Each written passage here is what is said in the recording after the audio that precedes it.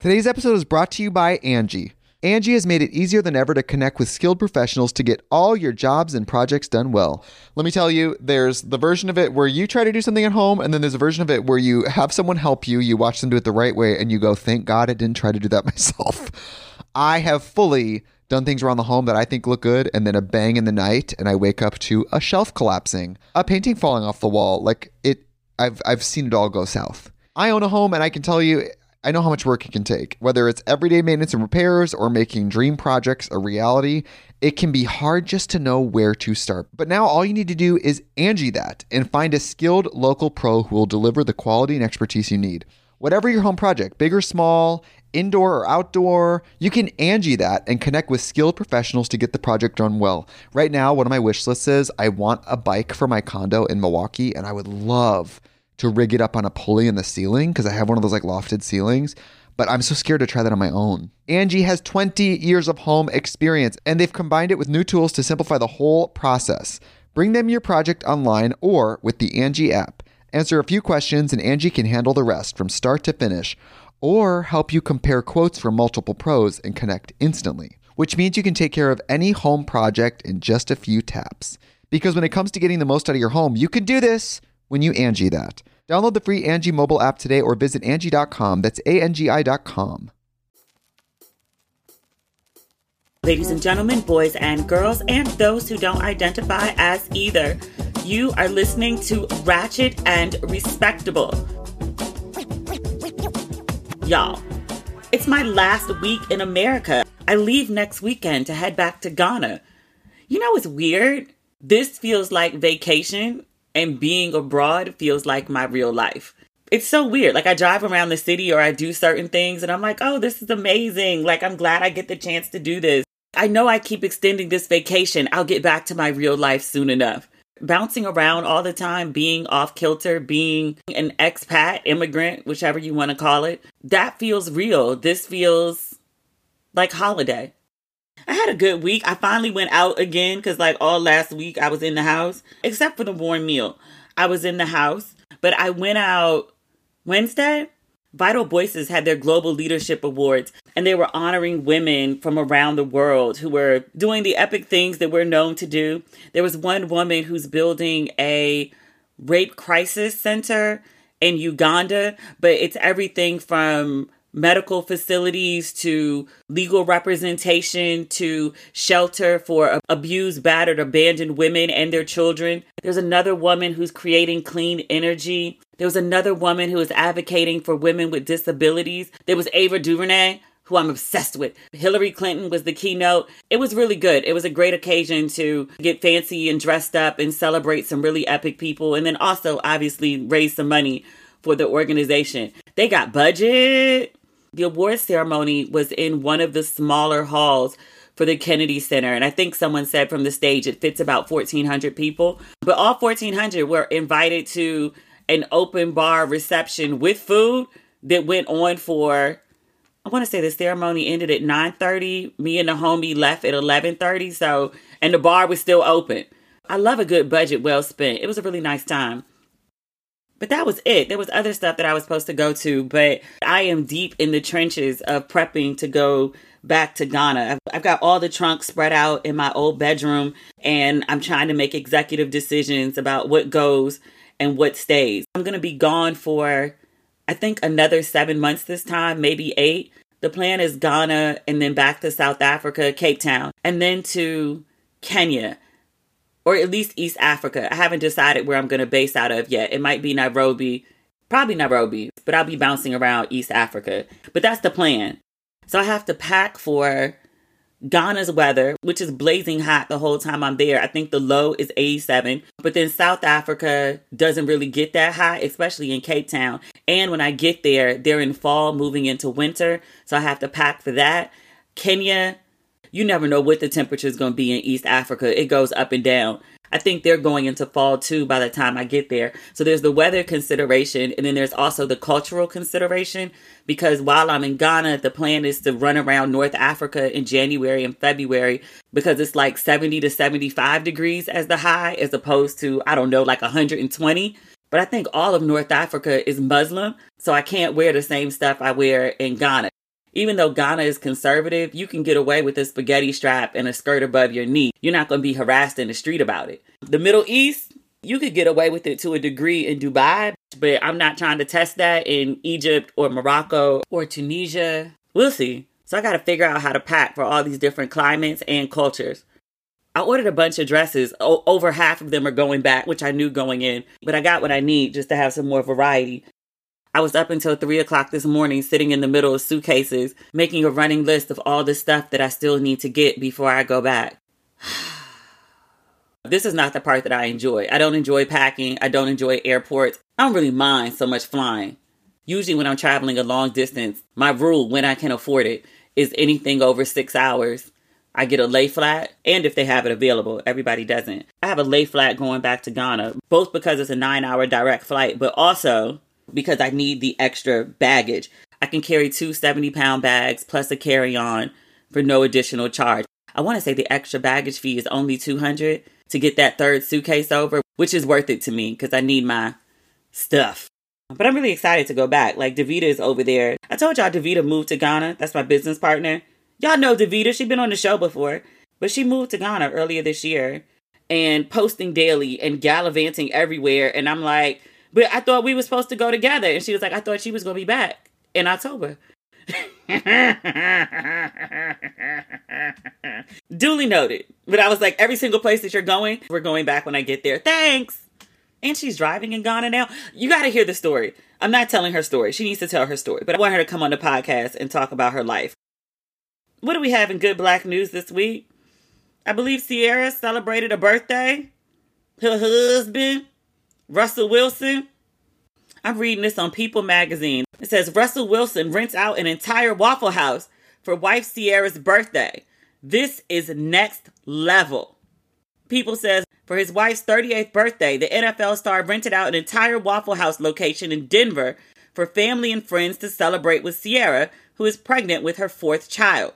Ciara posted footage from the party. The caption read, "Waffle and a date. You know my heart, baby. I love you so much." Now, usually this would be kind of uneventful. Russell stayed doing beautiful things for Ciara. He act like he actually liked his whole wife. The reason I'm mentioning it is because there's been this ongoing, I don't know if debate is the right word. Clusterfuck might be more accurate.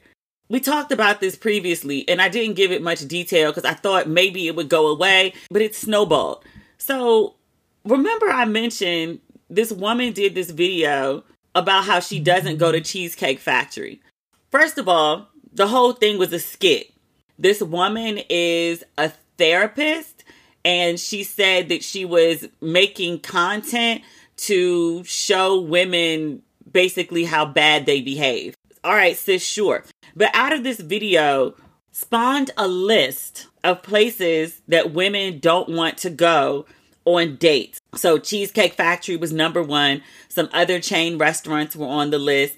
Fast food, church, family event, your house, the movies, coffee dates, ice cream dates.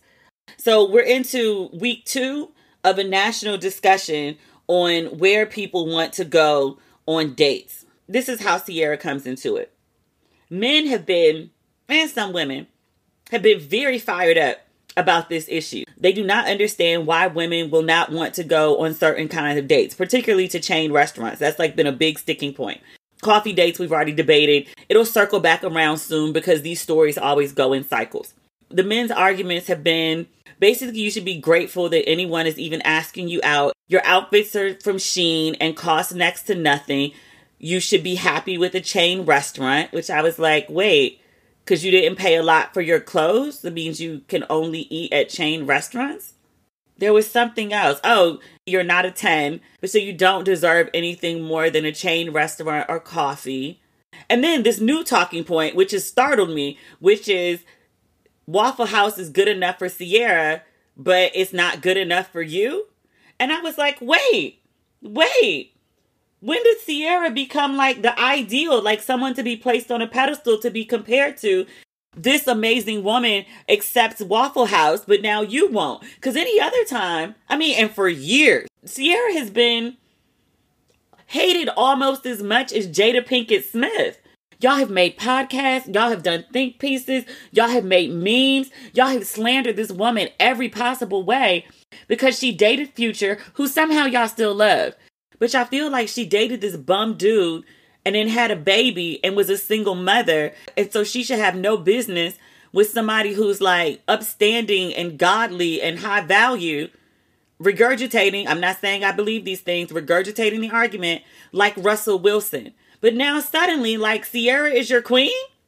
I mean, great for taking the day off of Ciara slander, but also using the woman that you've been slandering for years to make a point about how women should accept what you're offering is just bizarre. Also, just the idea, like, Ciara likes Waffle House. Great. That's amazing. I have no judgment one way or another for Ciara's taste buds. Tabitha would say that's her business. But like, because Ciara likes something, then every other woman must also like what Ciara likes? And again, this is so weird because Ciara is usually their poster girl for everything that's wrong with women. And now all of a sudden, because she goes to Waffle House, now women should be like her? Misogyny is chaos. It's just chaos. Y'all don't make no sense.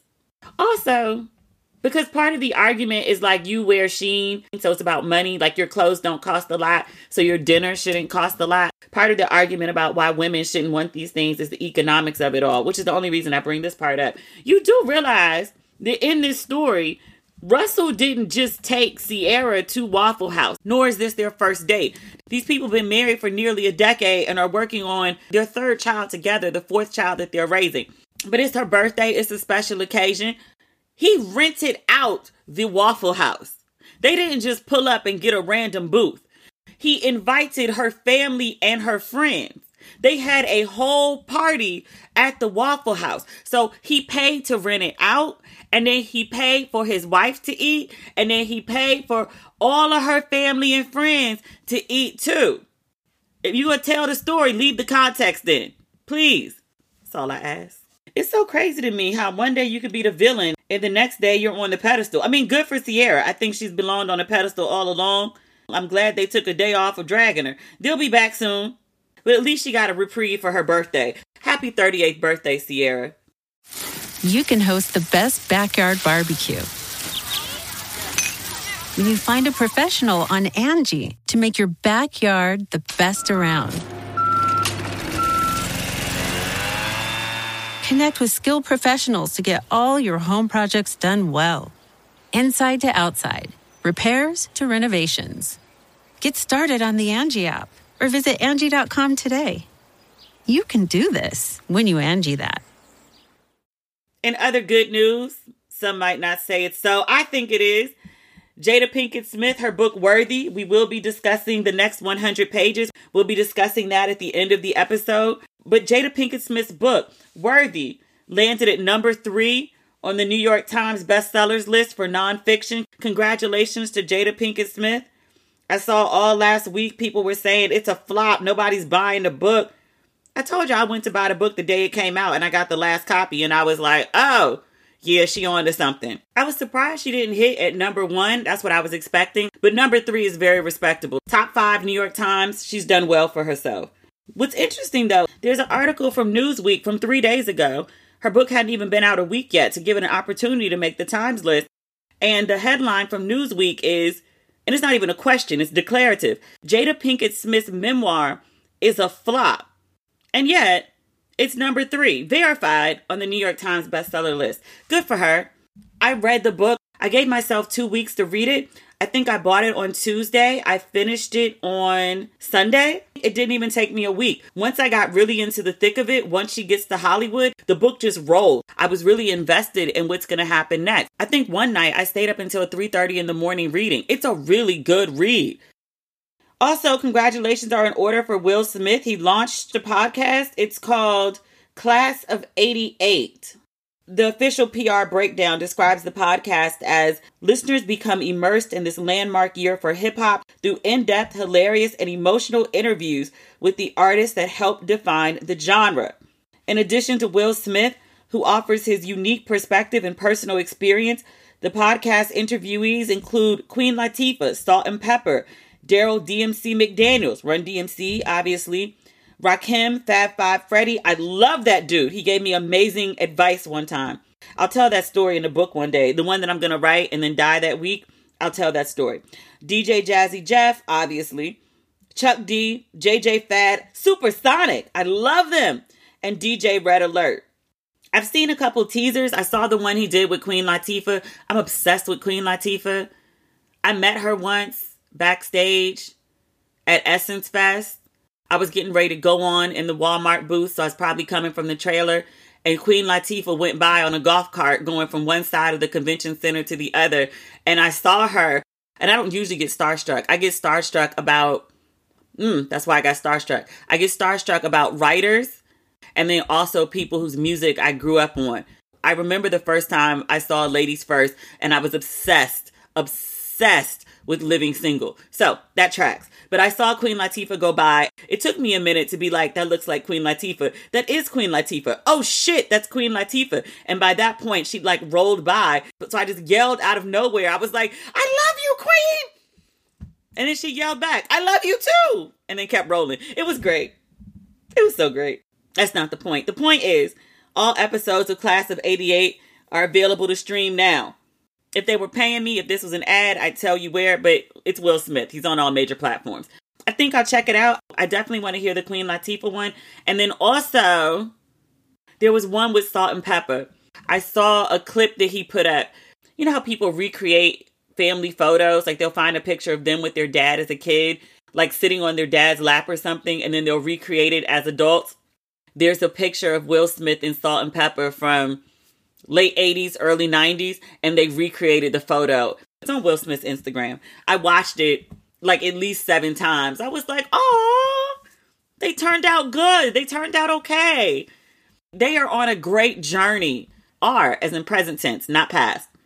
When Will Smith announced this podcast, because he did it earlier this week, I was kind of a little about it. Not because of the content, but I was like, yo, like you couldn't let Jada have her moment?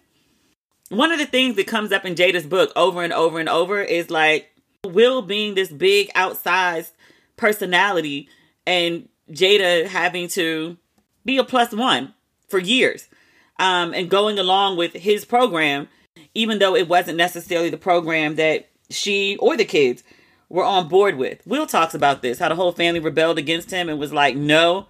And he was like, what do you mean you have feelings? Feelings? What are those? He talks about that in his book in depth. But I was like, you couldn't give Jada like a full press run? Like, this is one of the things that your wife has been complaining about in the marriage. Publicly. I heard it, so I know you heard it. And then like you went and dropped the podcast like the same week. All my publicist friends were like, girl, you know this shit was playing. And I was like, was it? Was it? Was she okay with the planning? Was she? When we get to the last part of this book, pages 300 to 400, knowing that part that Jada had shared made me wonder. I'm like, did she know this was coming? Or did he just tell her like, hey, this is what it's about to be? And she was just like, huh? Like the train is in motion. It can't be stopped. It's going. Get on board. Wait, what? I don't know about these two. Oh, Jonathan Majors. You know, I keep his name out my mouth unless there's an update. I read that his trial starts. This is from NPR.org. This trial keeps getting pushed back. His new trial date is November 29th. If you recall, he's facing misdemeanor charges of assault and harassment. And if convicted, he could face up to a year in jail. According to Hollywood Reporter, his attorneys did try to get this case dismissed. The judge denied that motion, evidently, because we have a trial date of November 29th. This thing's been dragging on forever and a day. I do think it is worth noting, because several people sent it to me, and they were like, he's been vindicated. And I was like, I wouldn't say that. I wouldn't say that. But the woman who accused Jonathan Majors of assaulting her, I'm reading this on the NewYorkTimes.com. It says, Jonathan Majors' accuser, the woman who accused the actor of assaulting her, is arrested but will not face prosecution. She was arrested on Wednesday. Majors had filed a counter complaint claiming to be the true victim in the altercation. So the woman, the former girlfriend, she was charged with misdemeanor counts of assault and criminal mischief and was released with a desk appearance ticket that requires her to appear in court at a later date. Still reading from the New York Times, the arrest occurred even though the Manhattan District Attorney's Office said in a court filing that it had told lawyers for both the ex-girlfriend and for the actor that the District Attorney's Office would decline to prosecute her if she was arrested. So why the hell was she arrested? The New York Times quotes Doug Cohen. He's the press secretary for the District Attorney's Office. He confirmed in a statement that the District Attorney's Office had, quote, officially declined to prosecute the case against the ex-girlfriend because it lacks prosecutorial merit. The matter is now closed and sealed. An attorney for the girlfriend, I'm intentionally not saying her name because she is an alleged assault victim, even though her name is all over the New York Times. If you really want to know it, you can find it. Plus, we've been discussing this case forever. If you don't know the woman's name by now, are you paying attention? Do you really care? The ex-girlfriend's lawyer said that he and his client were disappointed that she had to face an arrest that prosecutors had determined was unwarranted. Her lawyer added that forcing the victim in such a case to be arrested was unfortunate and re-traumatizing. I really hope that Jonathan Majors ain't doing what they say he did, because that would mean you got caught cheating on the lady, and then you hit the lady after she caught you cheating, and then you kicked the lady out your house, then you started publicly dating someone else, and then you also had the lady arrested. Do you understand how fucking evil you would have to be to do that? I really sincerely hope he is not that person. We'll see. He going to court eventually. Current trial date, November 29th. Would be great if we could wrap this up this year. I would really not like to see this story go into the new year. Today's episode is brought to you by Angie. Angie has made it easier than ever to connect with skilled professionals to get all your jobs and projects done well. Let me tell you, there's the version of it where you try to do something at home, and then there's a version of it where you have someone help you, you watch them do it the right way, and you go, thank God I didn't try to do that myself. I have fully done things around the home that I think look good, and then a bang in the night, and I wake up to a shelf collapsing, a painting falling off the wall. I've seen it all go south. I own a home, and I can tell you, I know how much work it can take. Whether it's everyday maintenance and repairs or making dream projects a reality, it can be hard just to know where to start. But now all you need to do is Angie that and find a skilled local pro who will deliver the quality and expertise you need. Whatever your home project, big or small, indoor or outdoor, you can Angie that and connect with skilled professionals to get the project done well. Right now, one of my wish lists is I want a bike for my condo in Milwaukee, and I would love to rig it up on a pulley in the ceiling because I have one of those lofted ceilings, but I'm so scared to try that on my own. Angie has 20 years of home experience, and they've combined it with new tools to simplify the whole process. Bring them your project online or with the Angie app. Answer a few questions and Angie can handle the rest from start to finish, or help you compare quotes from multiple pros and connect instantly, which means you can take care of any home project in just a few taps. Because when it comes to getting the most out of your home, you can do this when you Angie that. Download the free Angie mobile app today or visit Angie.com. That's ANGI.com. We need to discuss Dwight Howard. A Georgia man, and I'm reading this on AP, filed a civil suit against Howard in July, alleging assault and battery, false imprisonment, and intentional infliction of emotional distress. In a response filed this week by Howard's attorney, Howard says the 2001 encounter at his home was consensual and requested, and his lawyer asked that the case be dismissed. The man's lawsuit, it says he met Dwight Howard, former NBA player, through Instagram, and they exchanged explicit text messages. I feel like I've seen the screenshots of the text messages floating around social media. But they exchanged explicit text messages before arranging to meet at Howard's home back in July 2021. That's bold. You're an NBA player and you're inviting strangers you meet on Instagram to your actual house? You not asking to be robbed doing that?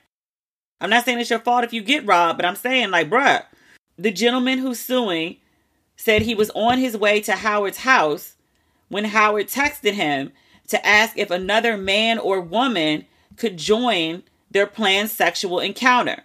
The guy said he told Howard he was not interested. He continued on to the house. He says once he got there, they were joined by a man dressed as a woman who identified only as Kitty. He tried to resist the two men, but Howard and Kitty forced him to participate in sexual activity.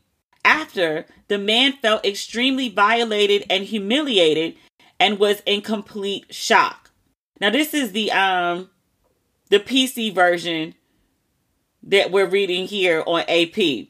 I saw a more thorough, if you will, description in another publication, and I believe it said the man got there and Howard took his pants and underclothes off and then began performing oral sex on the man against his will. And then Howard eventually stopped after he realized the man wasn't appearing to enjoy the sexual encounter. Is that a euphemism to like his penis wasn't getting hard? But then after Howard stopped performing oral sex on him, the man was coerced, might be the proper word, to engage in a threesome with Howard and then Kitty, the man dressed as a woman. But I guess if they were having sex, the man probably didn't have on any clothes. So just the man, Kitty. There's so much to this story here. And again, Howard has denied these allegations.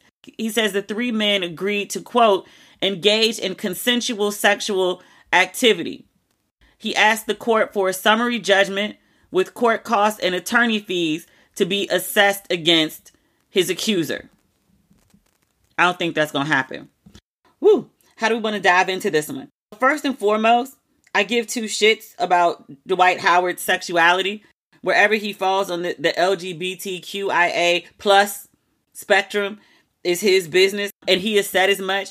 He says, what I do in my bedroom is my business. Where I lay my wood is my business. I don't have to explain anything that goes on in my house. Y'all are too damn nosy. My issue, twofold, is not his sexuality. It's like, sir, did you or did you not assault this man that is accusing you of assaulting him? If you are out here sexually assaulting people, then you need to be locked away. I'm going to keep my eye on this case and see how it plays out. What I do find very interesting and also very consistent, this story has been making its rounds all over social media, all over the blogs. As you can imagine, text between an NBA player and another man talking sexy to one another, trying to arrange a hookup is very titillating for a lot of people. They're more interested in the idea of Dwight Howard fucking another man than they are outraged about the idea that Dwight Howard is alleged to have assaulted another man. Y'all skipping right over the assault to focus on the gay? Huh? But a lot of the people that acknowledge the assault, it's like a clear-cut thing that it happened. And I was like, wait, what? I've never seen an incident play out online when there's a black woman accusing a black man of assault, where the majority of people just seem to believe her. Like, oh, she said it happened, so it happened. And especially not when the man is famous. Like, I haven't seen anyone try to call this guy a gold digger, and not that they should. That's not the point that I'm making. I've seen no one be like, well, this happened in 2021, and why did he wait until July of this year to file? Like, if he was so violated, why didn't he say something then? I haven't seen anything like that. And not that that should happen. That's not what I'm saying. I've seen people really giving the accuser the benefit of the doubt that he was assaulted, which they should. This is what should happen. But I was like, y'all know how to believe somebody. Y'all know how not to question the timeline. Y'all know how to refrain from assuming somebody's just accusing someone of assault because they're a gold digger. Y'all know how to do this. It's evident because you're not doing it with this man in the same way that you do it with damn near every woman who's ever accused a man of assault, especially a rich man. It's fascinating to watch. Y'all are capable. Y'all know how to do it. You just won't when it's a black woman. Okay. I'm glad this man is being treated decently. I'm glad that he's being believed. I would love to see that the way that people are treating this male victim, I would love to see them treat women that same way. That's what I'm saying. Life's better with American Family Insurance because our home policies help protect your dreams and come with peace of mind. Save up to 25% by bundling home, auto, and life. American Family Insurance. Get a quote, find an agent at amfam.com. Products not available in every state. Discounts may not apply to all coverages on an auto or home policy. Discounts do not apply to life insurance policies. Visit amfam.com to learn how discounts may apply to you. American Family Mutual Insurance Company, SI, and its operating companies, American Family Life Insurance Company, 6000 American Parkway, Madison, Wisconsin. This is the portion of the podcast where we are now going to discuss Jada Pinkett Smith's book. We're discussing pages 200 to 300. If you have not read this portion, if you're not interested in this portion, if you do not want to know what happens in this portion, please log off now. Please stop listening now. I'll wait.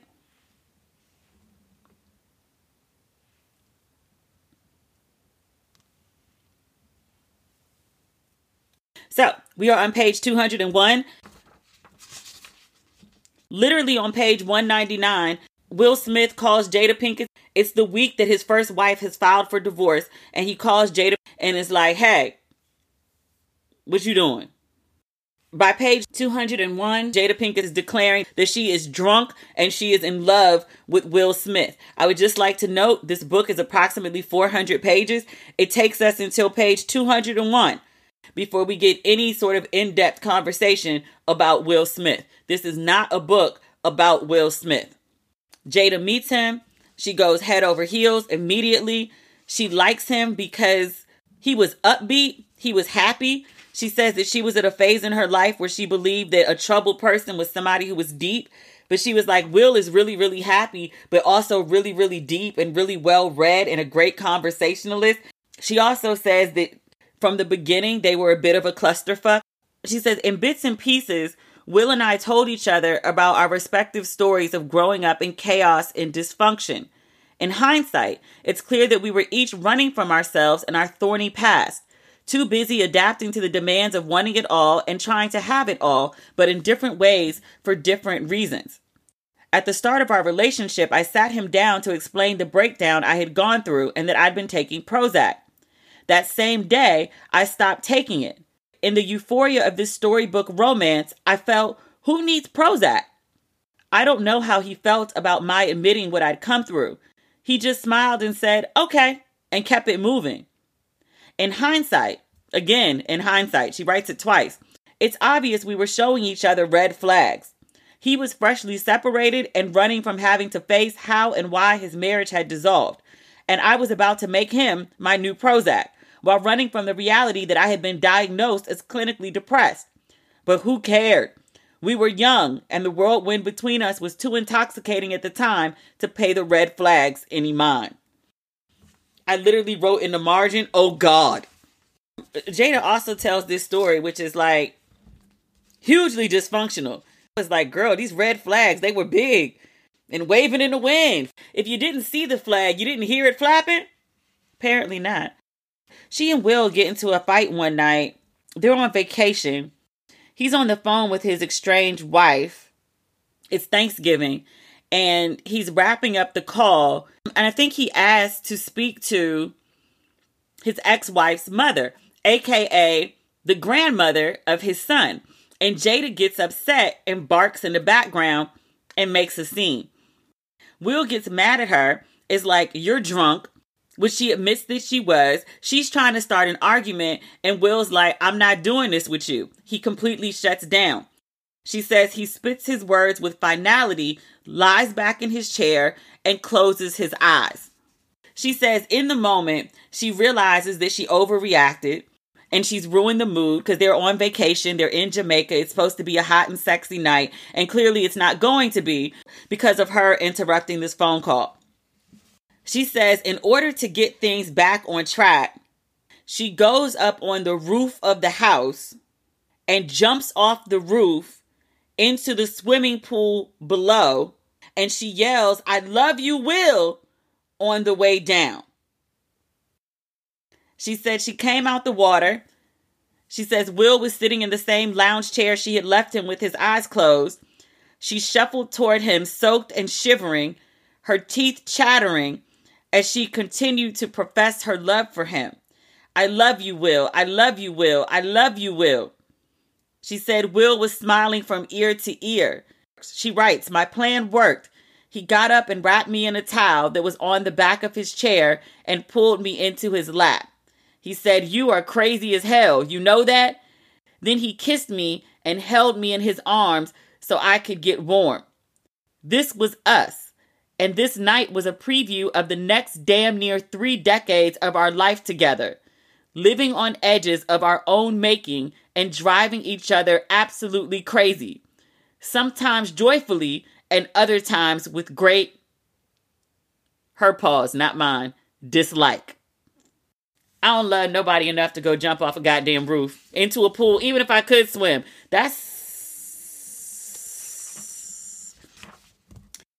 Flipping ahead, she talks about going to Gladstone's. That's one of my favorite restaurants in Malibu. I heard it closed, which I was like, Gladstone's is an institution. How could Gladstone's close? But she goes to Gladstone's. One of her girlfriends is dating Suge Knight. Her girlfriend was interested in Suge, but she'd also heard all the rumors about him being, Suge Knight. So she asked Jada to come with her so she wouldn't be on the date by herself. In my first book, I have a whole chapter dedicated to my night out with Suge Knight. I called him Sugar Bear. He seemed to like it. Jada Pinkett Smith has the same description I did. She says his charm was on full blast, like a big old teddy bear. And I was like, yep, that was my first impression.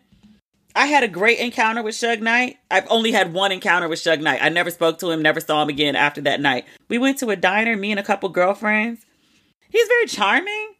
And then we got to the diner. It was like girls on one side, boys on the other. And we were like, why the fuck are we here? Like, you're not even trying to talk to us.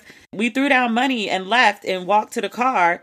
And the guys were like confused. We got in the car and this guy ran out after us. And we were like, oh God, because it's Suge Knight. So we were like, we're about to get fucked up. And the guy ran out and like handed us like this wad of money. But he said something like Suge was insulted that we paid because he's a gentleman and he would never invite women out to eat with him and then charge the women for food.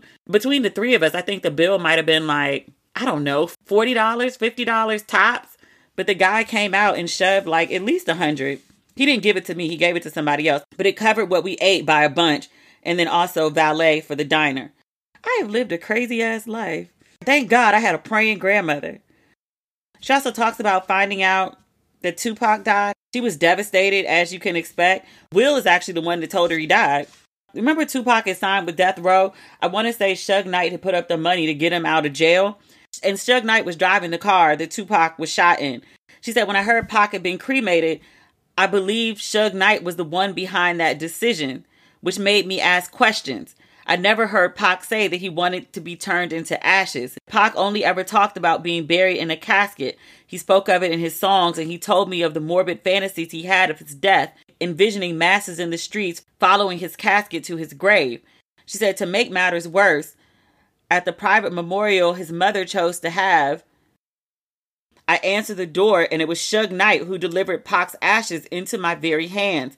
In the cardboard box one is given by the crematorium. I'll never forget the slight smile in his eyes when he handed me that box, like, there's your homie. Homie. She said, I tell you what, and I do myself no good to say it, I wanted him to pay. I never felt that intense need for revenge in me before. Pac was dead, and Suge handed me his ashes in a little cardboard box like it was just another fucking day. No, I'm sorry for your loss, nothing. I hated that I had no way to get even, take revenge, confront Suge. Find the joker who pulled the trigger. Make somebody fucking pay. She continues, there was a lot happening, and I felt I was putting a lot at risk if I kept involving myself in Pac's matters. I knew eventually with my continued involvement it was going to pull Will in, and I just could not jeopardize that. Pac had done his best to keep me away from the dangers of his world. He will not want this moment to be any different. I swallowed my pride and walked away. As time passed, it healed nothing. I spoke before about like the way her relationship with Tupac is characterized. They were really on some Kesmet shit, but it was friends. Like, I think it was beyond just like a brother and sister. Like, they really just forged this trauma bond, really, for lack of a better description. But they were in it for real. Even though they weren't speaking at the time that he died. They got into a big argument and hadn't resolved it. But she also said that was their nature. Like, they would be really intense with each other. They would argue to the death and they would have these big blow-ups and then they would come back together. I have a couple people in my life that I operate like that with. We're flipping. Jada finds out that she's pregnant. She's talked about this before. Jada never wanted to get married.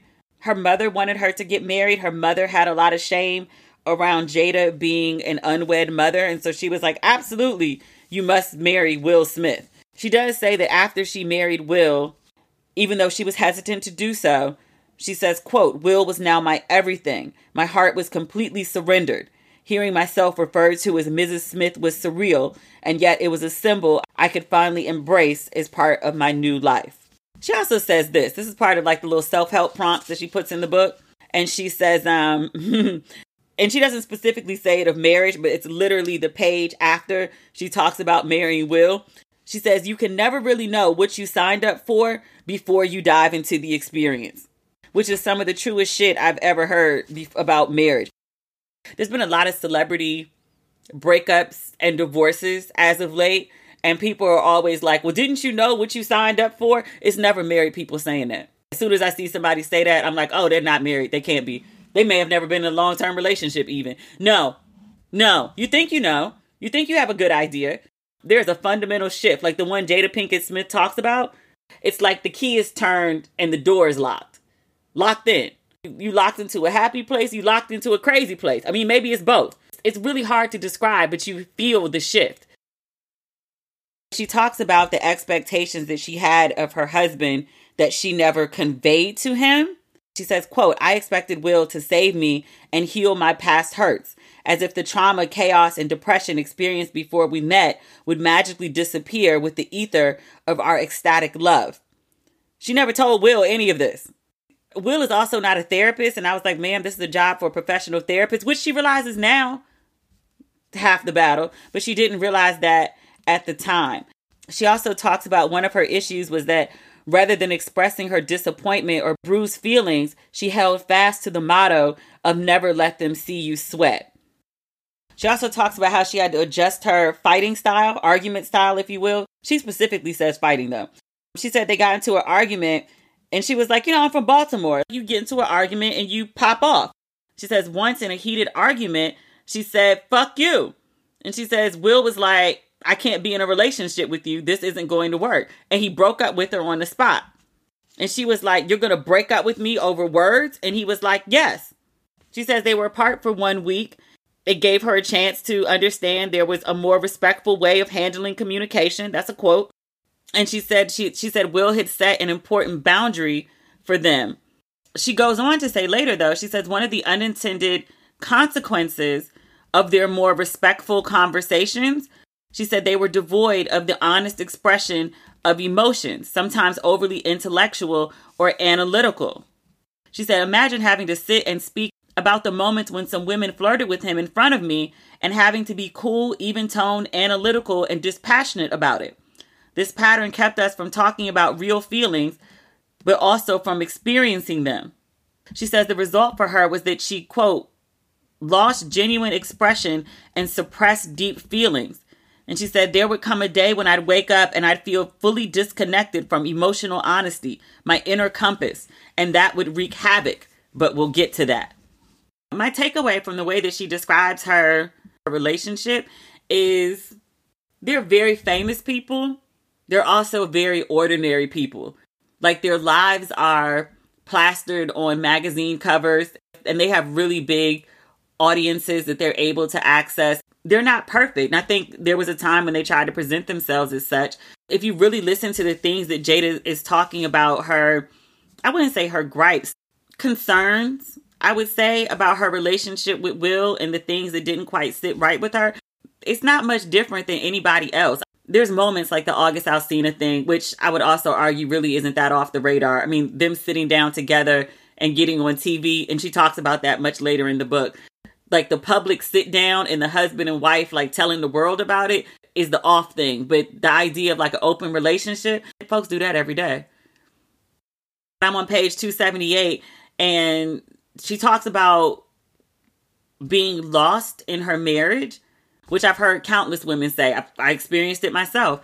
She says it's inevitable for anyone to take a ride on someone else's bullet train, that at some point you start to feel lost while traveling to that person's destinations. It happens to so many of us, not just in the entertainment world, but in many facets of life. She says, to my shock, after I happily became Mrs. Will Smith, it was as if it was the only name I ever had. even after years of establishing myself as Jada Pinkett. It was like nothing I had done before my marriage. All I had built no longer mattered. My identity had never been hijacked in a relationship before. It was no fault of Will's, of course, but of the age-old tropes that portray women who marry successful men as doing so for their entire validation.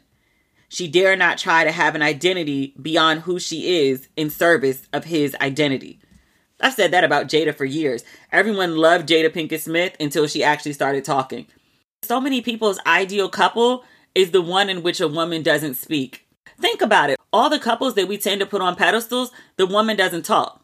And when she does, it's like nothing but praise for her husband. You don't really have a multifaceted 3D look at the woman. She's just pretty and she's a wife and she loves her husband. And you have no idea what she thinks about anything else. The only real exception to that is Marjorie Harvey. And that's because she has a quote unquote messy past.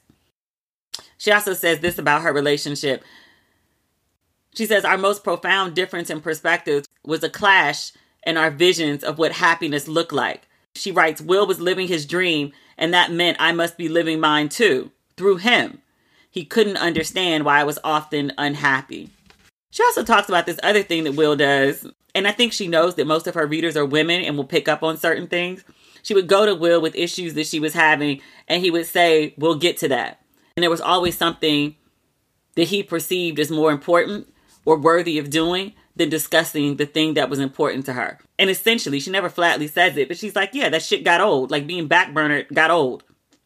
It would for most people. What else comes up in these chapters? I'm flipping, we're on page 293. Oh, she talks about her rock band. I remember that phase. And everybody was like, girl, what are you doing? She was like rocking out. Wicked Wisdom. That's what it was called. They were actually kind of big. Like they ended up doing Ozfest. She said they were invited by, who was it? It wasn't the Rolling Stones, Guns N' Roses, to be one of the opening acts for their 2005 European tour. But she said she turned it down because she needed to focus on the kids. So yes, that's page 302. The last thing that she gives, and I'll leave this with you. Another one of like the little self-help prompt. She says, one of the biggest traps for women is the pressure to cut off the most ugly, primal, wild, and unapologetic parts of ourselves so we can feel accepted and worthy. And then she asks readers to consider, what aspect of yourself do you believe you need to cut off in order to be accepted, respected, loved, and cared for? I have an answer for that. I'm not sharing it publicly. Do you have an answer for that? You don't have to share it publicly. If you want to DM me what it is, you want to just share, you want to get it off your chest, I'm a safe space. I won't tell anyone. Like I said earlier, we were talking about this book, hit the New York Times bestsellers list. I love it. The night that I stayed up reading until 3:30, I woke up the next morning, patted around the bed. I usually reach for my phone. I reached for my book and I cracked it open and read like the final 50 pages. And then I went and started my day. I think it's going to do very well in the long run. I think it's going to be one of those books that people pass around. There's a lot in there, especially a part about conflicts in marriage and overcoming them and dealing with them and feelings of worthiness and finding a place and being overshadowed, all of those things. They come up a lot for women. And Jada Pinkett Smith, celebrity, all the money, all the success, still a woman in a patriarchy. Some shit is unavoidable. All right. That's the episode for today. We'll talk on Tuesday. Okay. Bye.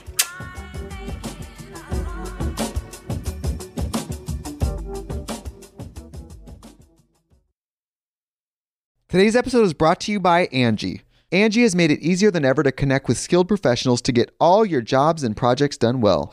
Let me tell you, there's the version of it where you try to do something at home, and then there's a version of it where you have someone help you, you watch them do it the right way, and you go, thank God I didn't try to do that myself. I have fully done things around the home that I think look good, and then a bang in the night, and I wake up to a shelf collapsing, a painting falling off the wall. Like I've seen it all go south. I own a home, and I can tell you, I know how much work it can take. Whether it's everyday maintenance and repairs or making dream projects a reality, it can be hard just to know where to start. But now all you need to do is Angie that and find a skilled local pro who will deliver the quality and expertise you need.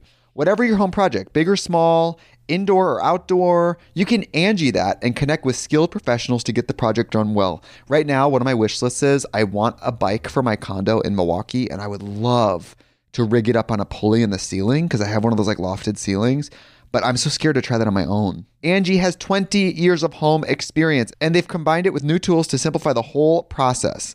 Bring them your project online or with the Angie app. Answer a few questions and Angie can handle the rest from start to finish, or help you compare quotes from multiple pros and connect instantly, which means you can take care of any home project in just a few taps. Because when it comes to getting the most out of your home, you can do this when you Angie that. Download the free Angie mobile app today or visit Angie.com. That's ANGI.com. Grand Canyon University makes earning your degree possible with over 130 academic programs for traditional campus students with more than 80 bachelor's programs offered online. GCU provides you with the personal support you need, from complimentary unofficial transcript evaluations within 24 business hours to scholarships, academic support, and your GCU graduation team, led by your own university counselor. Find your purpose at GCU. Private, Christian, affordable. Visit gcu.edu.